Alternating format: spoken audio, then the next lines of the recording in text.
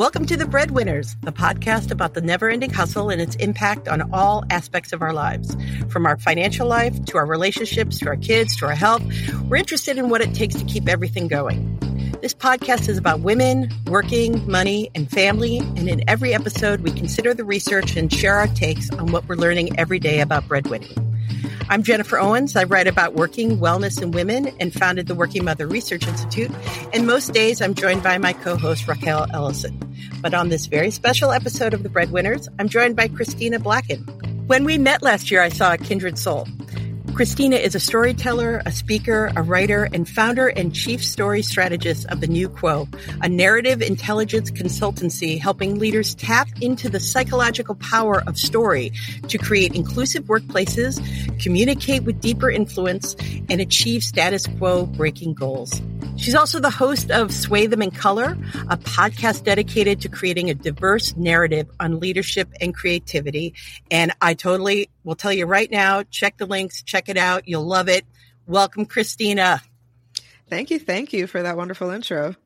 Oh, I am so glad to have you here because you have come into my life just recently. Sometimes I'm talking to people I've known for like 10 years, and I have adored you from the minute one. So I'm just telling you that right now. So thank you. The feeling's mutual. The feeling's mutual. Wow. Sorry to call it out so fast. So usually we start with a number. You know, Raquel and I love like, oh, there's 30% of something or whatever. But this week I thought that storyteller to storyteller that we'd stick with words. And I love talking about the power of language and word choice. And it's really important, specifically right now for a lot of reasons. And I was listening to your most recent episode, and I liked this phrase you were talking about that just because you're liberal, you don't get an oppression pass. And I was like, dang, but it's those other people causing trouble. It's not me. So I thought we'd start with that phrase. Well, the phrase came from me cracking a joke with my best friend about what was happening right now. And we were kind of lamenting about, especially liberal white people's tendency to say, this is not me. You know, when we have racism and issues and police brutality in the media, it's those hillbillies, it's those people with the Make America Great Again hats with missing teeth. You know, it's a caricature. And there's a lack of examination and accountability of the daily actions people have that do contribute to the systems of oppression around us, even if it's unintentional and unconscious. And I was like, you know, it's not Six Flags. You don't get an oppression pass and get to pat yourself on the back and say you haven't done anything. When in fact, some of the most powerful work people can do, especially around social justice, is examining their own beliefs, behaviors, and actions, because that's what you have the most control over, what you think, what you believe, what you say, and what you engage. And most people are so externally focused on everyone else and not examining themselves. And so that's why I coined the phrase. I think language is super powerful, like you said, because it's symbolic. It makes people to stop and think about the issue, maybe in a totally different way than they would. Yeah. And I just like the phrase. I'm like, I think this is really catchy to be like, you don't get an oppression pass, okay? And that also was inspired by a conversation. Someone reached out to me, a gay man that I know, he's a speaker, and he was kind of lamenting about feeling really torn with all of the issues that are happening, the racial issues that are happening, because he's a gay man and doesn't want to be lumped into the same category as other white men around this issue, and was really centering himself in his feelings and his issues. And I'm like, at the end of the day, it's really important to understand intersectionality. Just because you have one oppressed, marginalized piece of your identity doesn't mean you don't benefit in other ways. And I said, even me as a light-skinned Black woman, there are parts of white supremacy that I have benefited from because of what I look like. Because I am a little bit closer to a Eurocentric standard of beauty or a Eurocentric standard of what's acceptable, what's palatable, and what's considered or assumed non-threatening. So I can acknowledge that and still know that as a Black woman, I've experienced a ton of overt and covert racism. So it doesn't negate the things I've been through, just to acknowledge that piece of privilege or unearned privilege that has happened in my life. And he couldn't really get with it. I mean, he kind of got it. And that's when I was like, yeah, people really want oppression passes to be like, it ain't me. Right. I got Black friends. I've got Black kids. I've, taken this class, Social Justice 101 in 1985, and I'm good. Like, I've never done anything wrong. It was 1987. Thank you very much. It's a good year. But yeah, so that's where that phrase came from. And I think one of the things, especially when it comes to social justice or even movements around the Democratic Party or liberal thinking, language is actually one of their biggest stumbling blocks because we are not as privy or savvy on how do you take these really complicated abstract issues and create terms and metaphors and visuals and stories to get people to understand them at a deeper level, to move them emotionally and to garner a new picture and interest. And we haven't done, even with the term racism, like the actual term racism, I think it was created in like 1935, and it hasn't been rebranded. It hasn't been re-examined. There's not new words for it. But then on the other end, when people are trying to combat any kind of social justice progress, they say terms like social justice warrior or snowflake. Like these are very new terms. And everyone understands what it means. It's a derogatory term around people who are interested in equality and progress for everybody. So there's something to be learned from that. How can we use language more effectively, more strategically to get people to learn and to see concepts in a new light? Yes, because snowflake is so...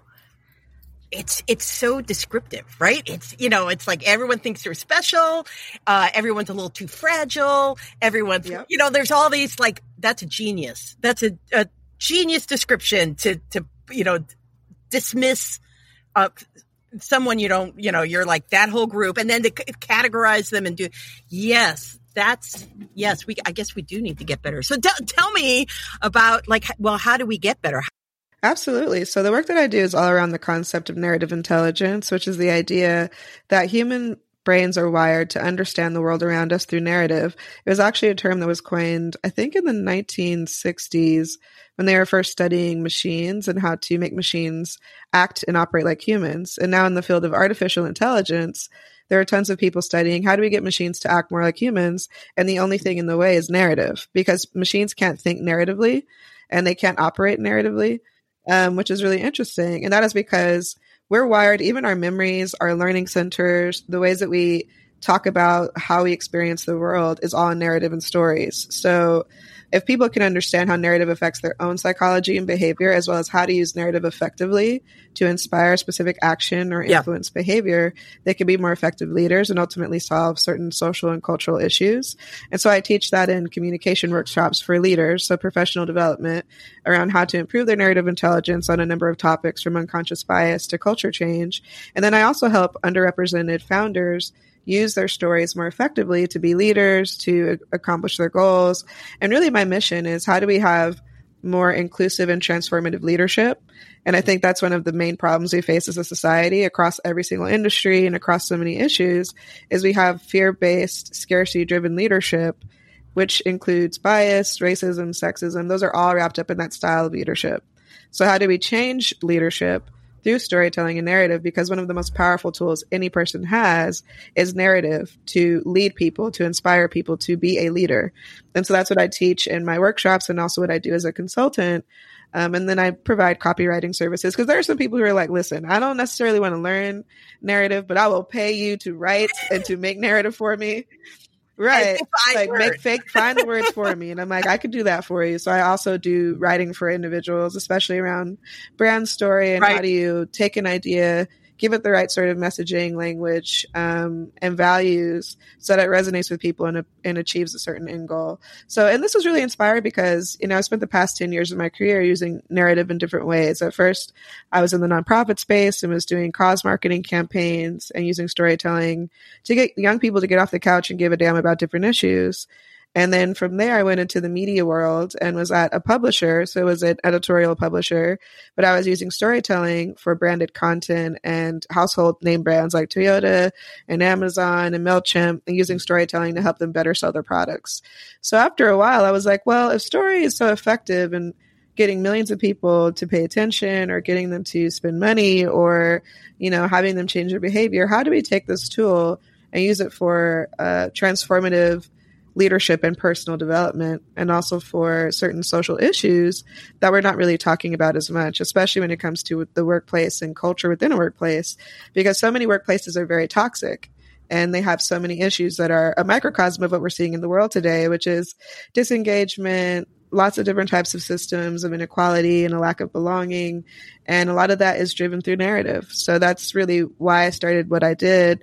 especially, as a Black woman moving through corporate America for the last 10 years, I got to experience it firsthand, how narratives within a company affect the culture, affect the development, affect the output, and how much that can make or break a community and also what people are putting out into the world. When it comes to narratives, some of them are, the way, like, it's so deep. The way I don't even know that sometimes, as someone who has a story for every occasion. I mean, everything you're saying, I just speak in metaphor and simile, like, all the time. I just can't help it. I always have to make about, like, pencils, like, it has to be, it's the most pedantic thing, but also deeply that these stories, it's triggering, good, bad, and different. It triggers the way, and I think that's the feeling of connection. Don't you think? Like, that feeling of you say something and it's all about making the connection, because without the connection, communication is just words. That the earliest thing that most kids learn how to do with language is to tell a story. And that's because your brain just thinks that way. And there's two really interesting cognitive phenomenons as to why. The first is narrative transport, which was studied, I think, in the year 2000 by two researchers called T.C. Brock and Green. And they wanted to see what happens to your brain when you're listening to a story, because the science about it will help us to understand why it's even effective. And they realized that when you're listening to a story, all of the different centers of your brain, so the emotional centers, the ration and like logic centers, are all firing at the same exact time.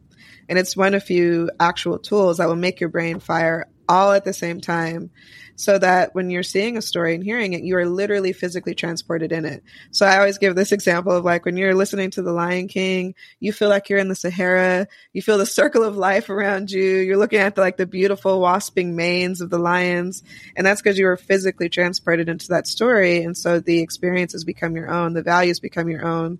You're able to actually feel, think, and see and have an emotional response, because the narrative is shifting your brain in different ways. And then the other phenomenon is called neural coupling. So when you're hearing a story from somebody, your neurons in your brain fire in the same regions as theirs. So when they're talking about overcoming conflict or a specific sort of issue, your brain will fire in the same place, which creates a connection and empathy and oxytocin. It just feels good. So you're like, yeah, I relate. I get you. I feel you. It's the only tool we have on this planet to be able to literally step into somebody else's shoes, metaphorically and mentally. And that's why story is so incredibly powerful, and it's so much more effective, for better or for worse. There's a lot of dark sides of storytelling. We've seen storytelling being used to manipulate people's fears, to be able to put certain people in positions of power and leadership who are basing a lot of their stories on false ideas, on completely blatant lies. And that stirs an emotional response in people, and people follow it. There have been brands who've manipulated story to get people to buy things that they don't need, and telling them, about problems that they don't have, about their bodies and who they are and how worthy they are or not. So there is a dark side to storytelling. Right. And I think people need to understand that story is happening all the time, whether you're in control of it or not, being cognizant of it, and also learning how to do it yourself to be more effective and intentional, to use metaphor and simile, and understanding how you can integrate values and emotions and the needs of the listeners into your story will make you more effective for whatever goal you're trying to get to. Because whatever that goal is, storytelling is in the way, whether it's a personal goal of improving your performance or confidence, whether it's a goal in getting people to give a damn about your idea. You have to be a good storyteller and have narrative intelligence about how you're thinking about it and communicating about it. Right now you have, as we look out into the world of, like, marketing and branding, the past, like, 2 months of in these challenging times, I don't know. Like, it's, here's some challenging times for you. Take a pandemic and now put on a layer of anger and protest, and now do these challenging times. I do not envy the brand sponsored content writer who now has to do that. Is that you? Do you have to do that right now? No, thank God. Yeah, it's like it's very rocky waters to tread right now. And I think the one thing the brands have to keep in mind with this is, these issues have been around for a long time. police brutality, the systemic killing of Black people on TV and in public has happened for decades. And that is why these things are reaching a breaking point, because when you have a pandemic, an economic downturn, and then multiple murders on video back to back, people are having a breaking point. And the brands that are standing up and saying something, what's even more effective is not just describing that we're with you, we see you, we're going to acknowledge this thing that we pretended wasn't an issue, like it was a boogeyman that no one wanted to talk about. It's great that they're at least acknowledging that this issue exists. And then the next step is, how are you publicly talking about what actions you're going to take as a company? So many companies have huge positions of power, and their power and their production and their practices contribute and exacerbate these issues, or they can be directed to solving them. So that could be their leadership practices, that could be their promotion and recruitment and inclusion and retention practices, that can be the ways that they actually produce their products, who's involved, who are they paying, what resources are they extraditing. So all of that is what people want to see. And if you're going to do branded content, it's like, what are some of those commitments you're making? Because that's what people will resonate and hear. And even if it's like, we have products, we're donating, we're helping people in areas that are being hit really hard by different aspects of these challenging times we're going through. People want to see not only just that story, but the actions that follow. And that's what I say about storytelling too. It's really important to match story and narrative with lived action, because a huge gap in between means you're going to be losing a lot of trust. And I think that's what people are facing right now is, who can we trust? Who's genuinely showing up in action and not just performatively because it looks good? Because that's an oppression pass too, where it's like, well, I said something. That's all I needed to do. It's just, I put a sticker on my chest. Yeah. And it's like, that's not enough. I mean, it's performative, and it's doing it because it looks good without the intention of actually contributing something that solves the problem. So I always say to people, what is the intention? What is the action? And how does it match the narrative? So that all three are a powerful punch, versus being manipulative with your media and your PR, and then going back to the status quo and doing things that are actually detrimental to making these issues better.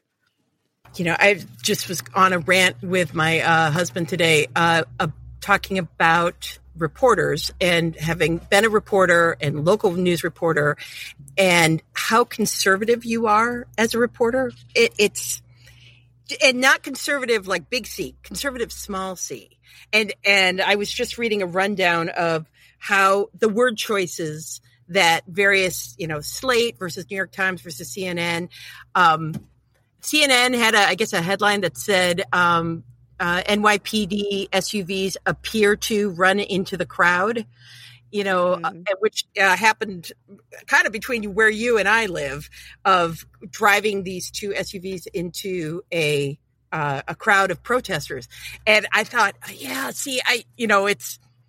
it's akin to, we can't call a lie a lie. It ties also back to, well, he's not racist because he's not wearing a hood. He's not. Yeah. It's all. It's fascinating in real time, but it's fascinating. I just find the choice of words, and I totally get it. I totally get why they do that.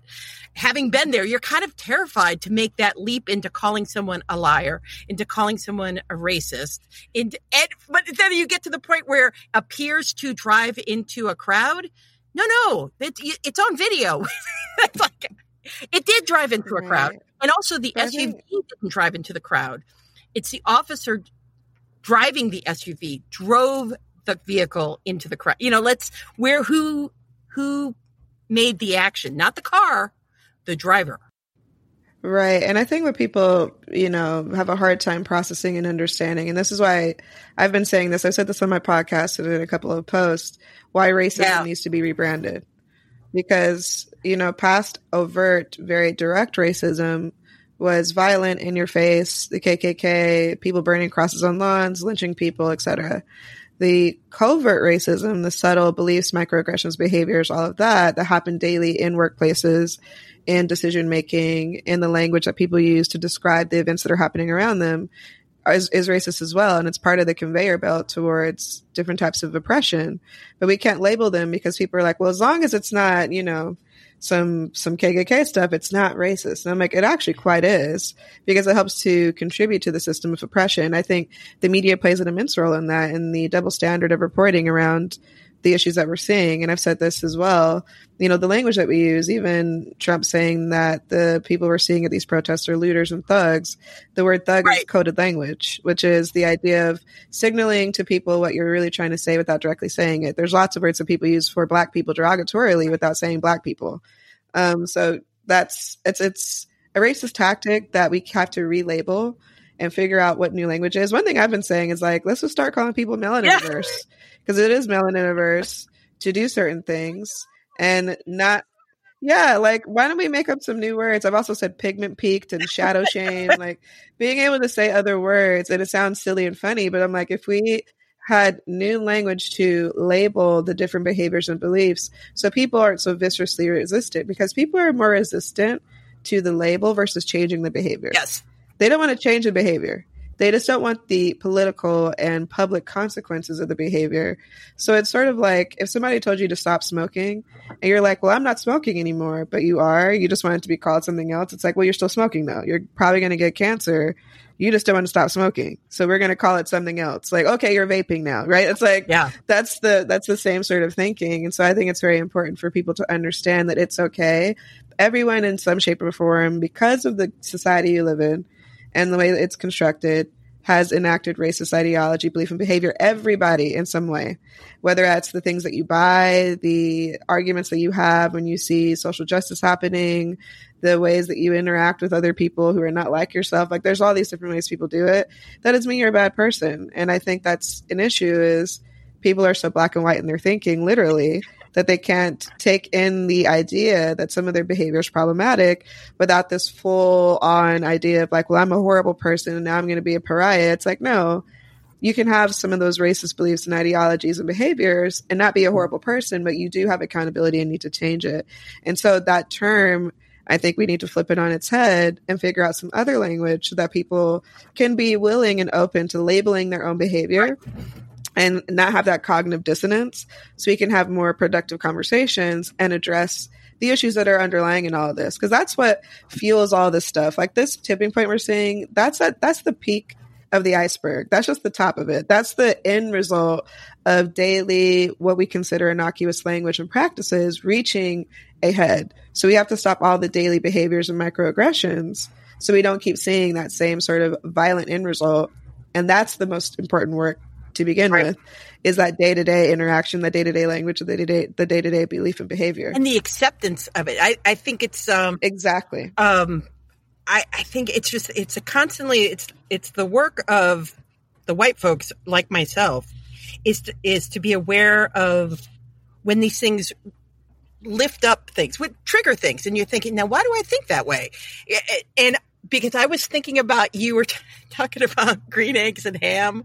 I won't, you can't protest over here. You can't protest over there. That was hilarious. Because also in storytelling, we can be funny too, comedy tells good stories too. But in fact, I will pass to you, since I just completely stepped all over the funniness of that and yes, because it triggers up like, well, why are they breaking windows? You shouldn't be. Why are you, Right. So, yeah. But that's why I said it. So the way, and that also came from a joke I was making with a friend, because we were just talking, and that's the thing I don't think people understand, especially like with a lot of Black communities, you talk about this stuff all the time. It's not like it happens, every once in a while because of one big event. We're just constantly processing this because we're dealing with it all the time. And so things will just come out and jokes will happen. And I was like, yeah, to seeing everybody's sort of anger and resistance to the protests is really similar to the Dr. Seuss's Green Eggs and Ham. Like, I do not like your protests here. I do not like your protests there. I do not like when you kneel. I do not like how they make me feel. Because that's pretty much what everyone's saying. Right. They're like, I really, point blank period, don't want you to resist at all. It makes me uncomfortable. I don't care the form or fashion of it, but I'm going to pretend I care so that I look socially acceptable. I'm going to say to you, what you should do is protest in these 3 ways versus this. That's not true, because when people did those things in the past, you didn't like that shit either. So it's not about the form or the flavor. You just don't like people protesting or resisting at all, no matter the form. And what's also interesting about that is it shows a lack of what I call historical amnesia, which is you clearly aren't cognizant of the many levers and ways that people have been showcasing these issues through media, campaigning, political canvassing, economic protest, nonviolent protest. There's lots of levers that have been pulled for decades. So this is not the only tactic. This is one of many, and they have to work in tandem together to be effective. But the only one that people seem to pay attention to and that grabs attention is protests. And Obama released an article today about that, where he was saying we need both together. We need protests. And as we've seen from other, social movements in the past, you need a number of tactics working together in tandem to create a social movement, to create a change. That is to get the media attention and narrative of the media through disrupting the day-to-day status quo. And then you also need to use that and feel that energy into political canvassing, policy, et cetera. So it's interesting because, again, I think people are missing the point that a lot of people are cognizant of what they're doing. I don't think that there's a lot of people. There's some people who are unconscious and they're like, I didn't realize that derails the conversation. There are people who've done that because that is a tactic that they've learned over many years. And it's a resistance because they feel comfortable and they are afraid of changing and they're afraid of admitting certain things because that would rock their world. I've been saying, and this is another joke I've been saying to people, it's like a lot of white people are learning about racism like Santa Claus. So they're learning about Santa Claus when they're 60. They just learned that Santa Claus is not real.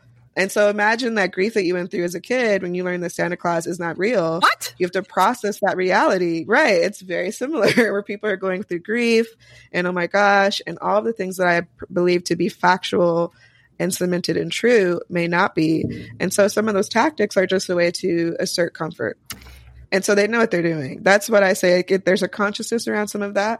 And then there are some people who are unconscious of it and it feels innocuous and, it's about everybody's livelihoods, et cetera, but it misses the point, especially if I hear one more person quote MLK, I'm going to throw a chair through a wall. And I'm like, do y'all not realize, and I've said this before, I'm like, he was assassinated. Okay. He was a nonviolent protester and he was assassinated for his nonviolent protests. He was the most hated man in America while he was alive. People did not like what he was doing. So to have him turning in his grave right now and you're essentially bastardizing his work and his message for your own gain and comfort is deplorable, quite honestly. And so that's why I think language is so powerful and important, because the narratives that people shape and the stories that they tell, no matter how true they are or not, becomes the dominant narrative in the lexicon. And that's why we need to have counter narratives to inform people and to stop that so that we can focus on the real issues versus being derailed in talking about the protests themselves versus what are the problems that created the protests to begin with. Maybe we should focus our energy and our time and our attention and analysis to that. Yeah. I mean, it's a constant thing. It's like ever vigilant, right? I think the thing for my white folks side is that are we really surprised every time one of these stories hits? That's what that's the narrative I always see. It's like, oh my gosh, like what? And yeah. Right. I'm just like, are you though? Are you? I was saying this today to a friend where I'm like, what I find really surprising is when you look back in the past and you say, for instance, the desegregation of schools, like in Little Rock, right? When people were coming to the schools and protesting, I mean, droves of white people who are furious and really angry about the structures changing, about Jim Crow ending, about segregations of schools ending. And there are people who are still alive now that were at those rallies who are saying, we don't want your black ass in our school. And I'm like, those people are still alive. They're grandparents and they've had kids and their kids have had kids. And so it's always surprising to me is like, is that not talked about? Right. Is it sort of a hidden shame? Are people not, because I know what my grandma went through. Like my grandma told me about her life. Like there's a lot of elements about her lived experience that I will never experience. She grew up in segregated Memphis and there are parts of the city you didn't go to or you would be murdered straight up. It's like, we just don't go there because that's what you do. That's just what you knew. In a segregated, you don't use that fountain. You don't go to that place. That was her lived experience. And so it's fascinating to me is it a surprise or is it because it's known but just not talked about? Are there elements of those experiences from the past and those people are still alive and around today with firsthand accounts of how they handled those moments and how they showed up in those moments? Are they just not talking about it? And I think that does happen in a lot of white circles where maybe there's a huge separation between certain groups, because then there are other groups, right? There are white people who did go to the bus boycotts, who did show up at the lunch counters, who were allies and protesting and getting dogs sent on them and hoses sprayed at them? And are those two groups just not talking at all? And I'm always curious. I'm not sure. I don't know what the answer is, but it's always really interesting to me about these lived worlds and separate experiences. And I'm like, are people not overlapping or sharing any of that? Or are they just sort of brushing it under the rug? Yeah. And thus, to go back to our very beginning, it becomes stories. Like, we have to constantly tell these stories and make sure the narrative is reflecting the story that needs to be told, that it's fighting back against stories that are, being propagated. Oh my God, I just made up a word there. Propagated out there. Propagated. That's our new word of the day. But that it's constant and it's ever powerful on both sides, man. Like on good sides, on bad sides, these stories are freaking powerful. And they're so powerful. That's what history is, right? History is narrative. It's narratives that we create around events. And if we are not cognizant of the narratives that we're believing and also sharing, then we can continue down the same path and repeat history. And I think a lot of what we're seeing right now is a reckoning and an opportunity to create new narratives. And I call that sort of the status quo shifting message. It's a model that I teach. How do we create these new narratives and these new ideas and stories to kind of envision a new future and what that can operate and look like versus repeating the same kind of stale, old, not inclusive, not innovative narratives that we've had from the past. And I think this is our time to examine that, especially when everyone's stuck inside. You ain't got nothing else to do. You can't go to the grocery store, really. You can't go to the museums. You can't go to the restaurant. You can't go to the club. You're in the house. Use this time to examine some of those narratives and figure out what are the new ones that can be created so we can move forward and stop repeating the same behaviors. Well, and the good place to start, watch the segue, is to follow you. So how can people find you? They can find me at thenewquo.com. That's THENEWQUO.com. They can also follow me on the Instagram at Christina Blacken and on Twitter at CBlacken. And yeah, I speak a lot of the same things online. I am always sharing stories and narratives from my own personal experiences from history, education. And I'm going to be launching an academy very soon around narrative intelligence that I'm excited about. So if anybody is interested in that, just go to my site and there'll be more information about it. Oh, that's great. Well, thank you for joining me today on The Breadwinners. Whether you're a choice or a chance breadwinner, we hope you enjoyed the time you spent with us and that you'll share your own story at thebreadwinnerspodcast.com. How are you making it work? We'd love to know. Please remember to subscribe to our podcast and to rate and review it. Let us know what you think about The Breadwinners. Help us tell the stories that mean the most to you. And until next week, keep hustling.